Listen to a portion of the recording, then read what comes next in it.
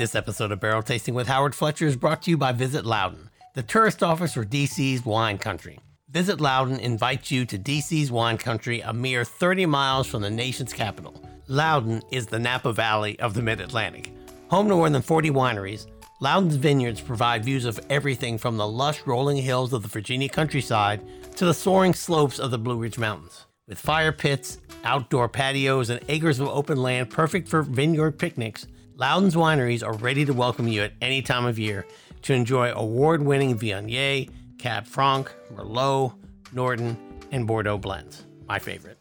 There's more than just drinking wine when you come to visit DC's wine country.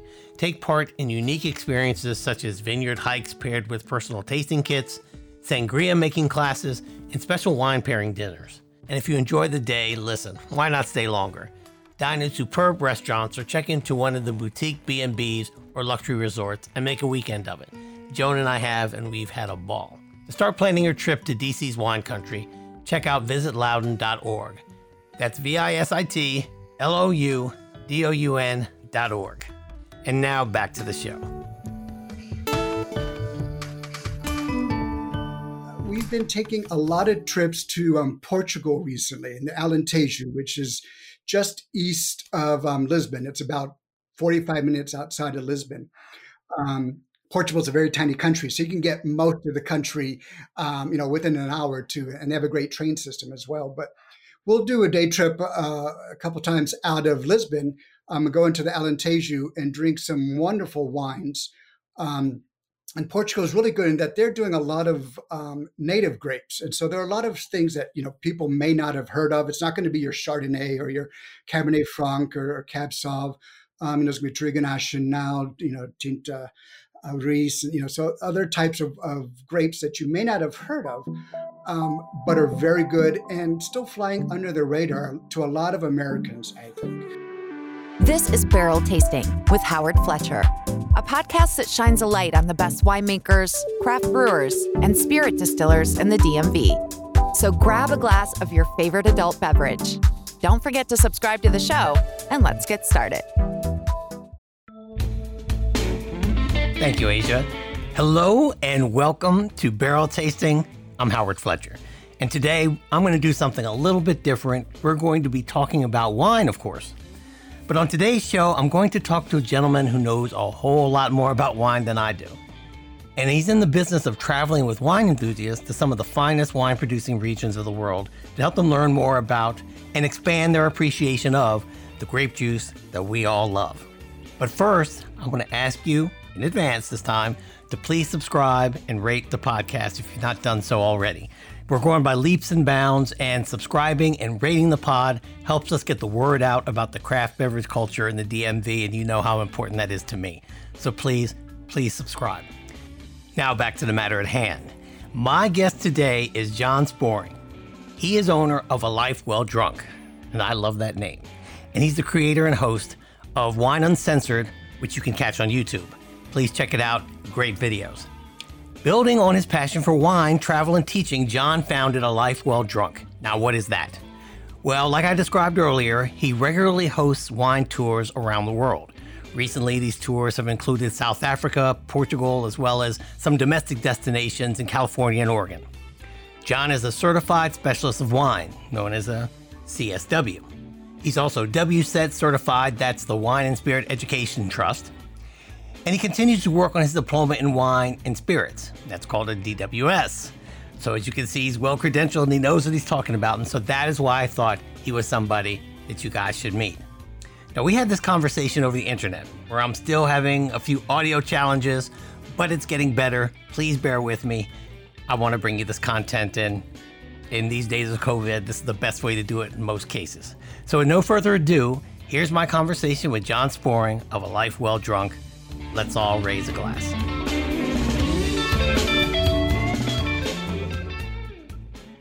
All right. Well, I have John Sporing here on the show. And John, I want to thank you for agreeing to come on the show. Thank you for asking. Yeah. We have a mutual friend, Dorothy Vaccaro, over at Boxwood in Middleburg. And she said, you have to have this guy, friend of mine, John, on the show. And usually that's all it takes, because I listen to what Dorothy tells me. But, she told me that that you're a wine expert, a wine specialist, and I certainly can use all of the the information I can get because I certainly am not a wine specialist. I am just a wine lover. If I'm not mistaken, you are the CEO and chief taster of your business, A Life Well Drunk. Is that correct? That is correct. Yes. Okay. Well, tell us how you got here. How did this all happen? Well, like most people, I had a full-time day job that I was working, and I started thinking about, well, what do I want to do when I retire? I was working for the Fed for 25 odd years or so, and I knew that I wanted to retire and do something different. I'm a trained economist, so statistician, so I worked with numbers and data and all that very technical, geeky number stuff. Right? After 25 years of doing that, I decided, well, I should do something different. So I'm trying to figure out, well, what do I like to do besides numbers? And of course, I still do a lot of numbers even with this business, but it's on my own geekiness. So, but I found out I like wine. I like teaching, and I also like travel. So I tried to figure out, well, how can we put this together so that I get to do a little bit of everything? And we came up with A Life Well Drunk, which is an eno-tourism company. So we take people across the globe on bespoke tours, usually no more than 8 to 10 persons. And we go drink wine and eat good food around the world. That sounds good. Let me go back to what I said you are before. You're a certified wine specialist. What exactly does that mean, and what did you have to do to have that title? So the Certified Specialist of Wine, CSW, is granted by the Society of Wine Educators. And so it's an exam. You sit for an exam and you have to answer all these questions, and you have to get a passing rate and everything on that. So that one is a pure knowledge exam. I also have my WSET Advanced, which in that one, again, it's even more knowledge, but there's also tasting in there where you got to do blind tastings and identify certain wines and certain notes in the wines, that kind of thing that you see on all those TV shows and everything. Uh-huh. But I try to be very careful to keep it that, yes, I have these certifications because I wanted to learn more about wine. And I'm not necessarily always good learning on my own, sitting with a book and reading it through, so sometimes, right. Okay, I wrote a check to this class. I'm going to go every week and I'm going to learn, that's a little more incentive on my side. But now, I have the knowledge, but I think it's more so that when guests travel with us, I can help them learn more about wine. I don't want to be that guy, everybody's looking at the parties like, oh, don't let him try that wine because he's not going to like it or anything like that. I will try just about any kind of wine out there. And I probably have tried just about every kind of wine out there. And I enjoy it. And I think wine is meant to be enjoyed. It's not meant to be, up in the, trying to say, hidden away, right? That only the special people can have it and everything. And yes, pricing sometimes keeps some of those bottles away from most of us. But I mean, there's a wine out there that everybody can afford and one that everybody will like. So I wanted to get all of that out, and you segued me right into where I wanted to go. Is before we talk about wine specifically, because I do want to ask you about certain wines and definitely local wine. Wine tasting. You on your business, you go on these trips to wine regions worldwide. Please correct me if I got any of this wrong. I haven't gone on one of these trips yet, but you will see me. I haven't been on one in a year, so. Okay. I imagine that some of the people on the trip, maybe not all of them, but some of the people, maybe most of the people on the trip are what you might call novice wine drinkers, or people who just have an interest in wine, but didn't necessarily study it or even cultivate their palate to the point where they're tasting particular notes. They just know what they like. So when you sit down with them and they start, you go to a particular vineyard and you're tasting what they have to offer. How do you go about explaining to them or educating them or enhancing that experience? Usually, even before we go on the trip, I'll try to get to know the people a little bit. If they're local to the DC area, we'll get together for a glass, a bottle, three of wine, and find out what they're drinking. Do they like this? Do they not like that? What kind of styles do they like? Do they drink beer? Do they drink spirits? Do they drink coffee? All those kind of things can give me insight into what kind of wines they may like. Uh-huh. They only drink sweet wines, right? Moscatos, everything. So, that gives me a clue on how I can then move them into other styles of wine. And when we're out traveling, when we're at a winery, I watch people's expressions. Again, since there's only about 8 of us there, I can watch what everybody's doing, and they're like, "Oh, I don't like this wine," just because it's not necessarily a bad wine, right? If you don't like a wine, you just don't happen to like that wine. Doesn't mean it's a bad wine, but it just means that you didn't like that particular style. So I try to keep mental note and sometimes even write these down, so that at the end of the day, when we get back to the hotel and we're preparing for the next day, I may call my local guide and say, "You know what, Howard, he really liked that one Syrah that we had. So can we go tomorrow and try some other Syrahs in that same region so he can, we can try to help him develop his style." And then also part of the education, is walking through the wineries and sitting there with the winemakers and learning about barrels, we'll go out to the vineyards and look at their grapes and,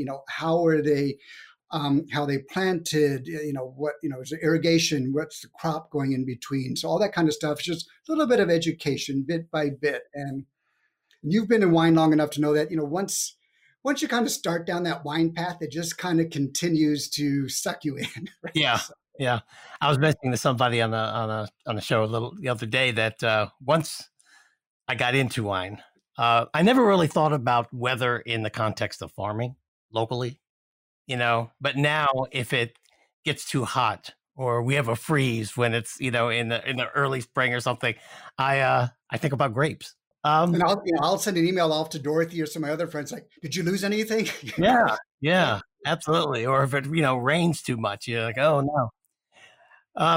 Well, as you know, the purpose of this podcast, and I say all the time on here, is really to highlight the winemaking that's going on in the DMV and the Washington metropolitan area and the Mid-Atlantic, because I think it's becoming some of the best in the nation and approaching certain wines the world, and I really want to highlight that.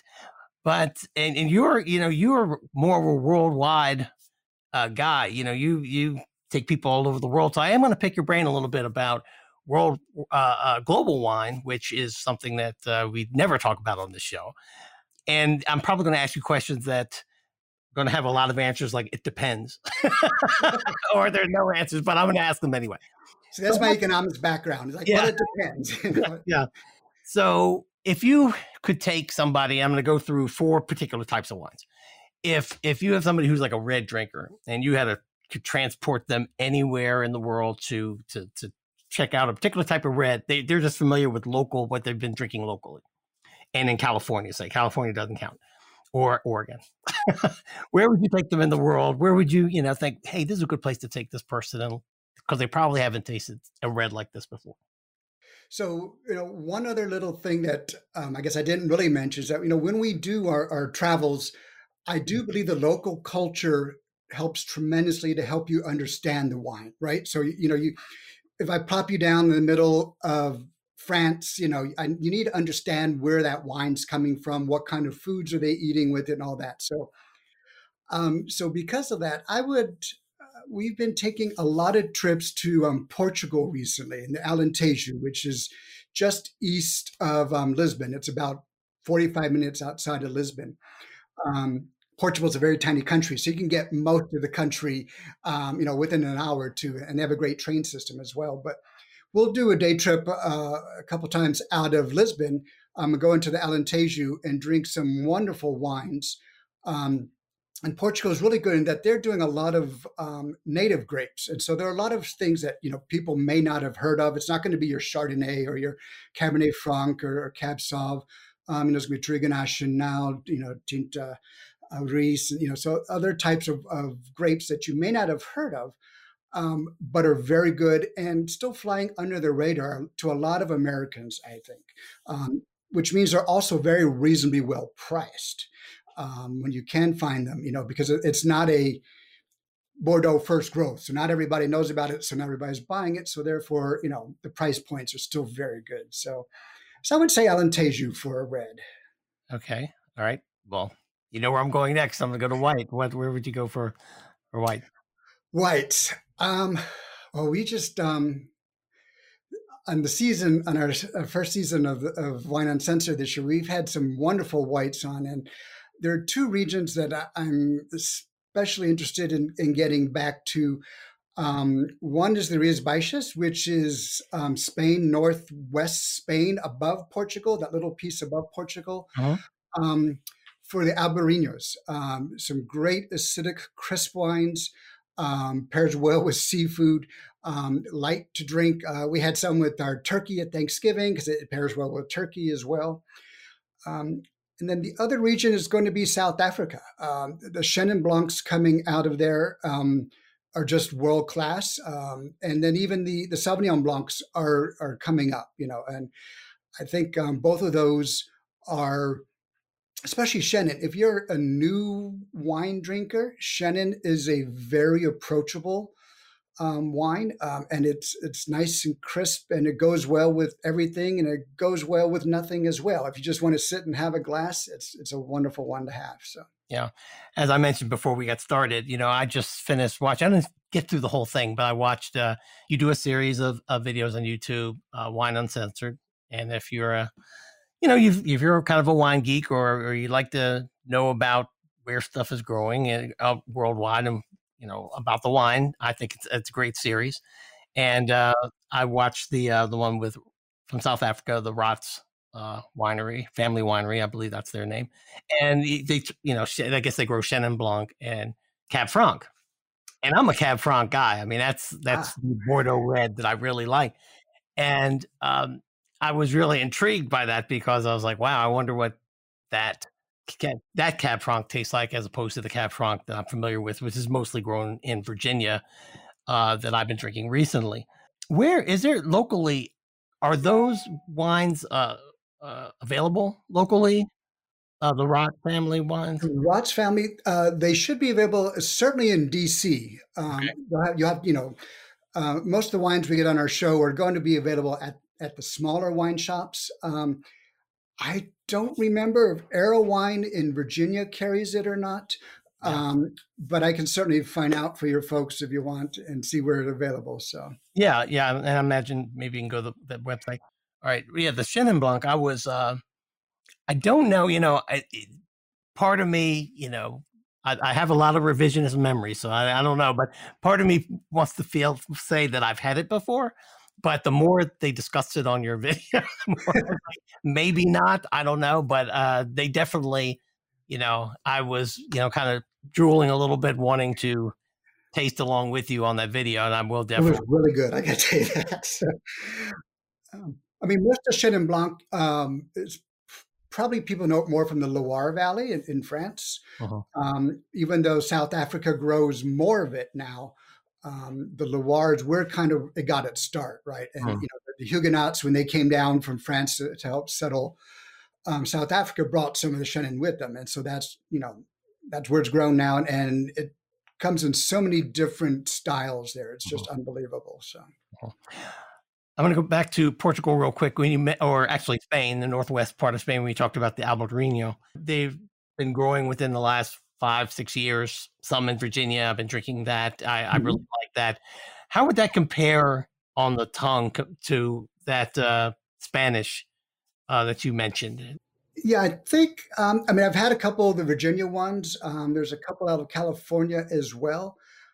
I still find the ones from Rías Baixas from Spain to be crisper almost, and there's a little salinity into it because it is grown right on the coast as well. And while there's no salt in wine, as you know, there may be salt on the grapes at harvest, which kind of gets put through the process. So you can kind of get that, touch of salinity on there, so especially if you're having shellfish or something like that, it's a great pairing.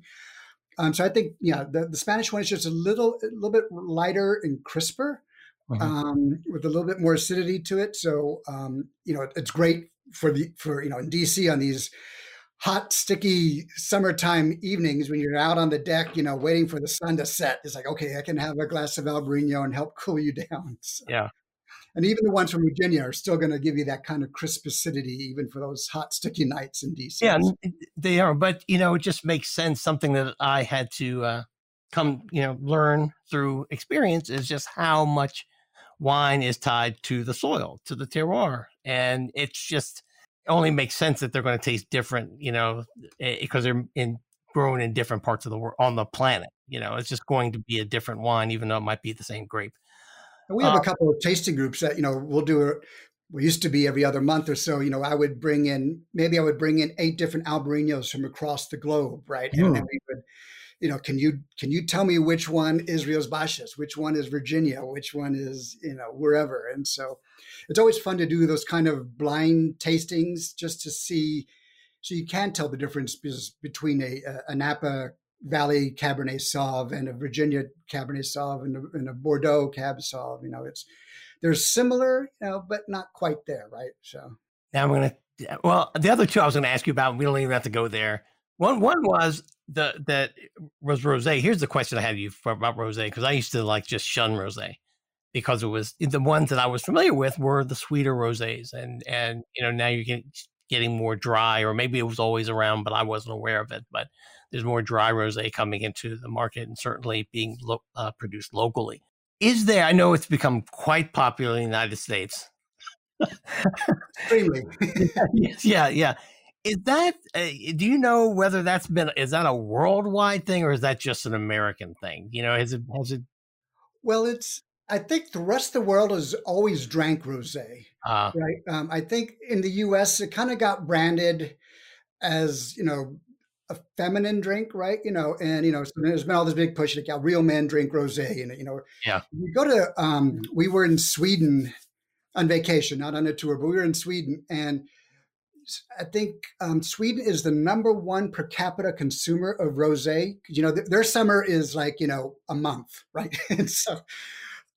And everywhere you go, people are just drinking bottles of rosé, and my friends in Europe who have wineries, they said, yeah, we just ship every rosé we can to the Scandinavian countries, and they just consume it all in those 6 weeks or so of summer that they have, because as the minute the temperature gets high, everybody takes off from work and just lays out in their big parks, and they have their bottles of rosé laying around. And so I think there's some beautiful rosés out there, but I think the U.S. is now just becoming more attuned to them, and the U.S. winemakers are also beginning to create them.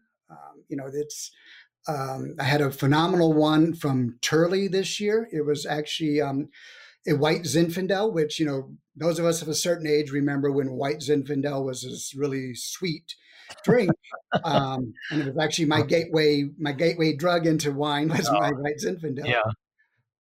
But they sent me this white Zinfandel. I'm like, I'm not really into white Zins that much anymore, but I'll try it. But it was bone dry and crisp and delicious. So I'm waiting for the new vintage to come out. So. Yeah. That was my college bottle for the picnic and the outdoor concerts when I wanted to impress the girl. That's right. Yeah, it's also quite affordable for a college student. So it was very affordable.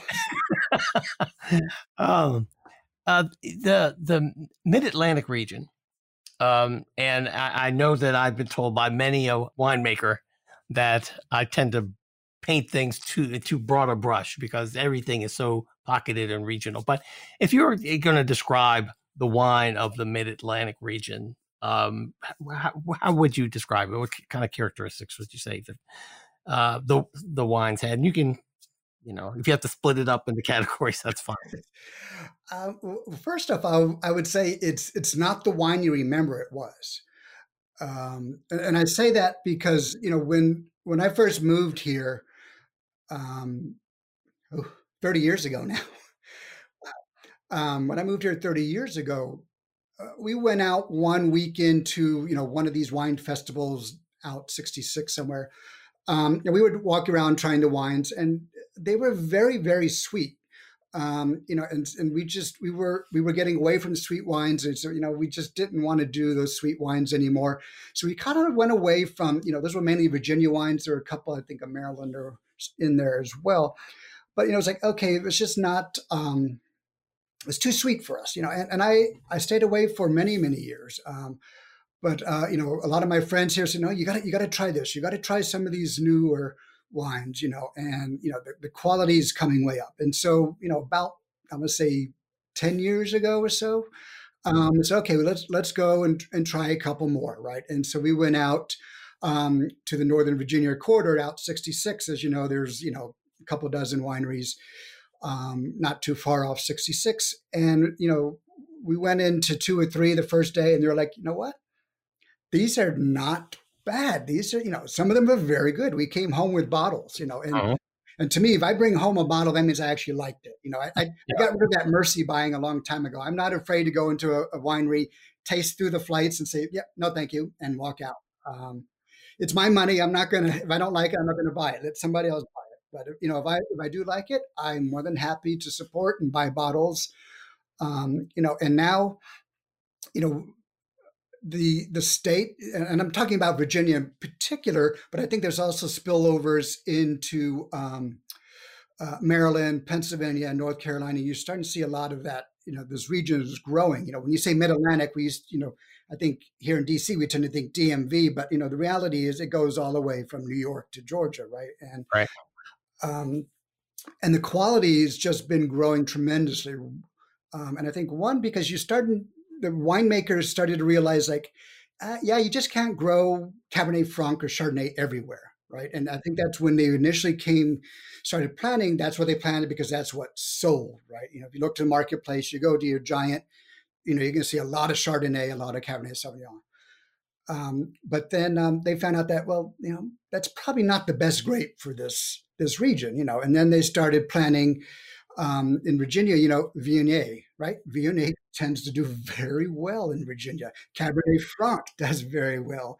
Tannat, Petit Verdot, Petit Manseng. So we're seeing all these other ones that are doing very well in this region. And, again, from North Carolina all the way up into New York, you're seeing some of these things growing now. And they're good. And the winemakers have gone through training, and the states have put in money to help back the viticulture. And, Virginia now offers viticulture classes through some of the community colleges. So people are being able to go into the industry, right out of school, from high school, go learn all about viticulture. And don't have to, save off and go off to UC Davis or anything like that anymore. You can stay here in this region and become educated. I know Pennsylvania also offers some courses, and I think North Carolina does as well. And that's always a good sign when the universities are beginning to back your industry. And the winemakers, of course, many of them in this region have studied and have done harvest abroad. And not just abroad, but in New York or in Texas or Washington, California, Australia. So they bring all these other techniques, and I think now we're seeing the fruits of the labor.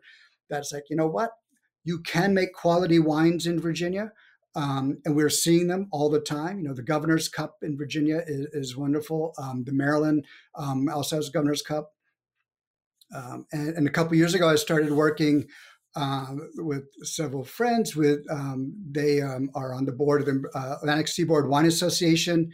I've been honored to, been asked to judge their competition a couple of times. So these wines are really, really coming into their own, and they're going to start, especially as we start seeing all these different climate issues in other parts of the world. Where people buy their wine from is going to change as well. So. Yeah, I spoke to. Had the pleasure of speaking to Jim Law at Linden on the program a couple of weeks back, and he's been doing this forever here. And I was asking him about the land here. I was like, "Is there any area in Virginia or Maryland that are there still plots of land that could be had to grow grapes?" And he was saying, "Yes. I mean, we haven't even scratched the surface, really. That they, so who knows? Maybe." I love to support the smaller vineyards, and I don't want to, I don't want somebody big to come in and make it tougher for them. But I also know that, as a region, it won't hurt to have somebody who can produce enough grapes and enough wine so that it can be distributed a little bit. Right. I mean, that's the thing, really the DMV wines are not that well known out of this area. Right. I know the Atlantic Seaboard Association does take the wines out to the West Coast every year and kind of do a road show of the wines there. And I've actually seen, we were in Scotland on a whiskey tour, and one of the restaurants we had dinner at did have Virginia wines on the menu. And it was, I was shocked. And I called the sommelier over and said, what's this? And so, did you find out how that happened? I mean, it sounds like that. My thought would be they must know somebody personally. They must have a personal relationship. Yeah, the owner had come over to the U.S. and had been in D.C. for, I guess, for tourism, just looking around, and I guess went out to a winery or had it with dinner or something and really liked it. So went out and bought a couple of cases and brought them back. And, nice. So he was able to put them in the restaurant. They said they weren't selling very well because nobody was like, well, what's this Virginia? It was like, is one of those colonies or something? I don't know. So. Yeah, well, that's the thing. To go back to your video. I'll keep plugging your video. You guys watch them; they're really good. And the guy, they were talking about a Chenin, I believe. And again, please correct me if I'm wrong. And somebody asked about a price point. I guess you asked about a price point. He said $14 for one of them, and I was like, how, if you're looking at a South African, okay, if that's $14 wholesale or in the store, let's just say it's on a menu and you look on it and it's like $35, say in a restaurant, a Virginia wine, a Virginia white is going to probably be like $65, $70 on the menu. And you're going to say, it's kind of hard. It's just, I feel for them. I mean, the American, and I don't want to get on the restaurants right now, because I know most of them are having major difficulties. Yeah. But drinking wine in a restaurant abroad is very different from drinking wine in the restaurant in the U.S., right? And the price points are very, very different. When we're abroad, I have no problem ordering wine with dinner, because I'll pay $30 for a $25 bottle, right? Mm-hmm. But in the U.S., you're paying maybe $50, $60 for a $25 bottle, and it's just like, well, it's not a $60 bottle, Right. I understand there are costs. I'm an economist. I know about all the costs that go into maintaining the wine list and everything. But there's the lower the price point, the more people will drink wine, which means the more you can bring in and the lower your costs will get, right? And in Europe, they have wine. Well, hell, we'll have mimosas with breakfast, and then we'll have a bottle of white or two with lunch, and then we'll sit down for dinner with a couple of bottles, and then after dinner we'll do some digestives. So yeah, I'll have to do that. The majority of my experience in Europe has been in Eastern Europe, because at one time I had a relationship with somebody who's Lithuanian, and so the imbibing on that side of the continent is mostly distilled spirits. Yes. So there were, I didn't have the wine experience. I've never been to Italy before, and so I'm really looking forward to, or Spain. So I need to make those trips, especially. And I made a note of this. One of the wines that I really like. Well, I like Tannat, which is being grown here, and I like high tannin wine. So I like Barolo. Oh yes. And is that and I don't, I think the only Barolo I've seen has been from Italy. I mean, is it being grown anywhere in the United States, or is it like champagne? It can't be Barolo unless it comes from Italy. I don't know.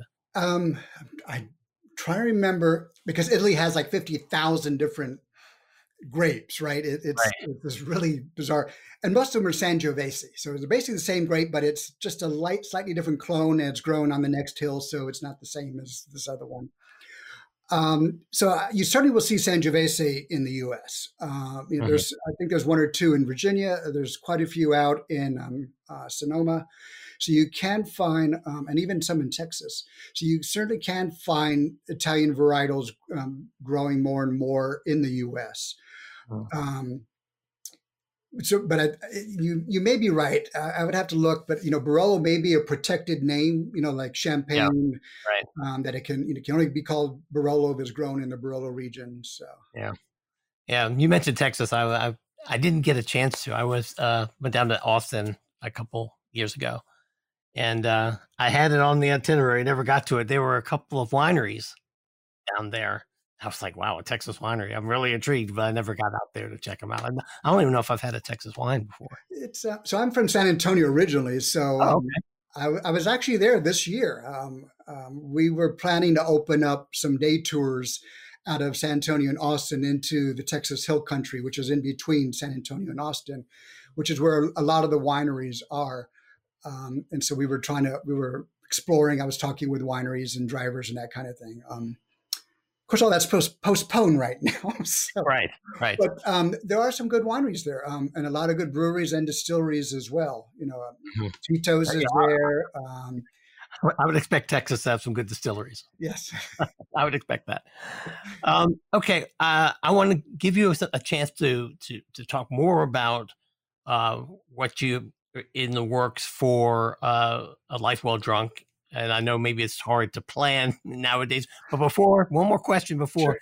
Is there an area, a region, a wine region that you have not had the opportunity to visit that if you could, money not being an object or anything being an object, or time not even, COVID not even being an object, and you could go, is there one that you would go to that you haven't been to? Yeah, we've not done a lot in France or Spain. I mean, we've done, the Barcelona regions, the Priorat and the Penedès. But I would love to hit, the Rioja. I love Tempranillos. I love the Riojas, and we have some friends there. So, just waiting for the opportunity to get there. And since we partner with a lot of locals when we go on these, because they know the secret places to get the great wines, and best dinners and that kind of thing. And so we will be doing more in Italy. Sicily is one I've not been to, that I have a lot of guests who want to join me. But I like to go first to make sure that the experience is going to live up to what I sell. Right. So we were supposed to go again this year and did not make it. So we'll do some of those what we call exploratory tours. Hopefully, starting late summer in 21. So, okay, all right. Well, I will put in the show notes, as I do with all my guests. I'll have a link to your website, and if you want to get in touch with John, there'll be you can do it through there. His email will be there, or whatever he would like to give me, so you can contact him. But is there anything now? Again, I know it's tough. Do you have anything that's in the works or that people might want to check into? We do have 3 tours booking for 2021, starting in September. Actually, the first one sold out, so I only have 2 tours left. And it's going to be to South Africa, which is one of my favorites. You were watching the Brewer Watts video, and we're going to meet with him. And so that will begin. The next one available is sometime in mid-September. I can get the exact dates out. But we do have, I think, 1 or 2 spots left on each of the 2 remaining tours. And then in the spring or late spring, early summer of 22, we are doing a Czech, Austria-Hungary tour. So we'll be hitting some of the great wines there. Austria and Hungary and Czech all have great wines. So we'll be visiting the 3 capitals, actually, Prague, Vienna, and Budapest. And so there's great food, there's great culture, there's great history, and some great wines to go with it as well. And one thing that intrigued me about your groups is that you keep it there's not a, there's a limited seating. There's not, you're not going to be going on a huge tour bus type of thing. Please, how many people do you limit it to? We haven't been over 10 in a long time. I try to keep it to 10 and under. And it generally you have to be of legal age because we do drink. And then, we usually get like those little Mercedes Sprinter vans that hold 14 people. So I figure 8 to 10 people in those vans is plenty comfortable. You don't have to sit next to somebody if you don't want to. There's lots of room. People buy a lot of wine, so there's lots of room to put the wines in the back, as we're driving around and everything. So we try to keep it very informal. Again, I don't want the wine experience to be only for the, very special people. I want them to be accessible by everybody. And we go in and we have group dinners and, we'll sit after we get home, and in the evenings at the hotel, we'll have a little happy hour just to talk about our day and, what you like, what you didn't like. And since we're so small, I can generally sometimes switch things up fairly quickly. Somebody, last time in South Africa, somebody fell in love with a Pinotage we had at dinner. So I called up the driver and said, hey, can you get us into that winery tomorrow afternoon? And we were able to get in there. We had to sit way in the back because they were very full, but we pulled some strings to get in there. And, they were like, oh, this is the one we had at dinner, and said, yeah, because we're small enough, I can do that. If I had 25, 50, 100 people, you're doing exactly what everybody else is doing, no matter what. So. Yeah. I wanted to, because that's what intrigued me so much about it. And I thought that the audience would want to know too, because the thought of, loading up 3 the zipper buses like they go up to New York and with a bunch of people in Hawaiian shirts might not be exactly what we're talking about. So. No, it's but you can wear Hawaiian shirts, but it is not going to be the big bus. Really. I don't want to disparage Hawaiian shirts. I have a few that I love. So listen, with that, John, I want to thank you very much for taking the time to come on the show.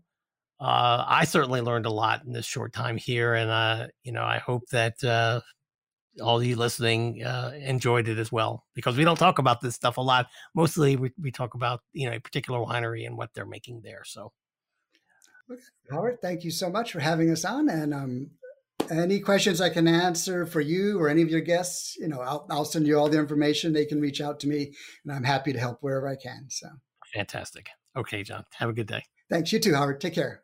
Bye-bye. Well, that's another show in the books. I had a great time speaking with Mr. John Sporing. If you're interested in speaking with John about his wine tours, please go to the show notes. There's a link to his website where you can learn more about his business and how to contact him. I'd like to thank John for taking time out of his very busy schedule to be a guest on my show. John, you're always welcome to come on and discuss all things fine and even not so fine wine. I'm all about promoting the craft beverage industry in the DMV because it's some of the best in the nation. At least that's what I think. And if you agree, please share the podcast. Tell your friends about it. The more it grows, the more I can get the word out about the craft beverage culture in the DMV. And that's good for everybody. This show was written, produced, birthed, and screwed up a little bit by yours truly, Howard Fletcher. I'll be back next week with another craft beverage maker in the DMV to introduce to you. I know there's a ton of media out there you could be listening to besides me. And so that's why I work so hard to bring you the content that I do. I truly appreciate your time investment in listening to these podcasts. Thanks for listening. Come back next time. And remember, always have a designated driver, so I'll be able to see you next time.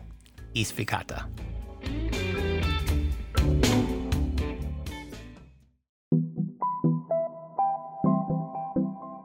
You have been listening to Barrel Tasting with Howard Fletcher, part of the Fletcher Podcast Group.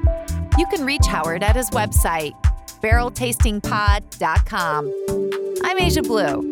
Thanks for listening. See you next time.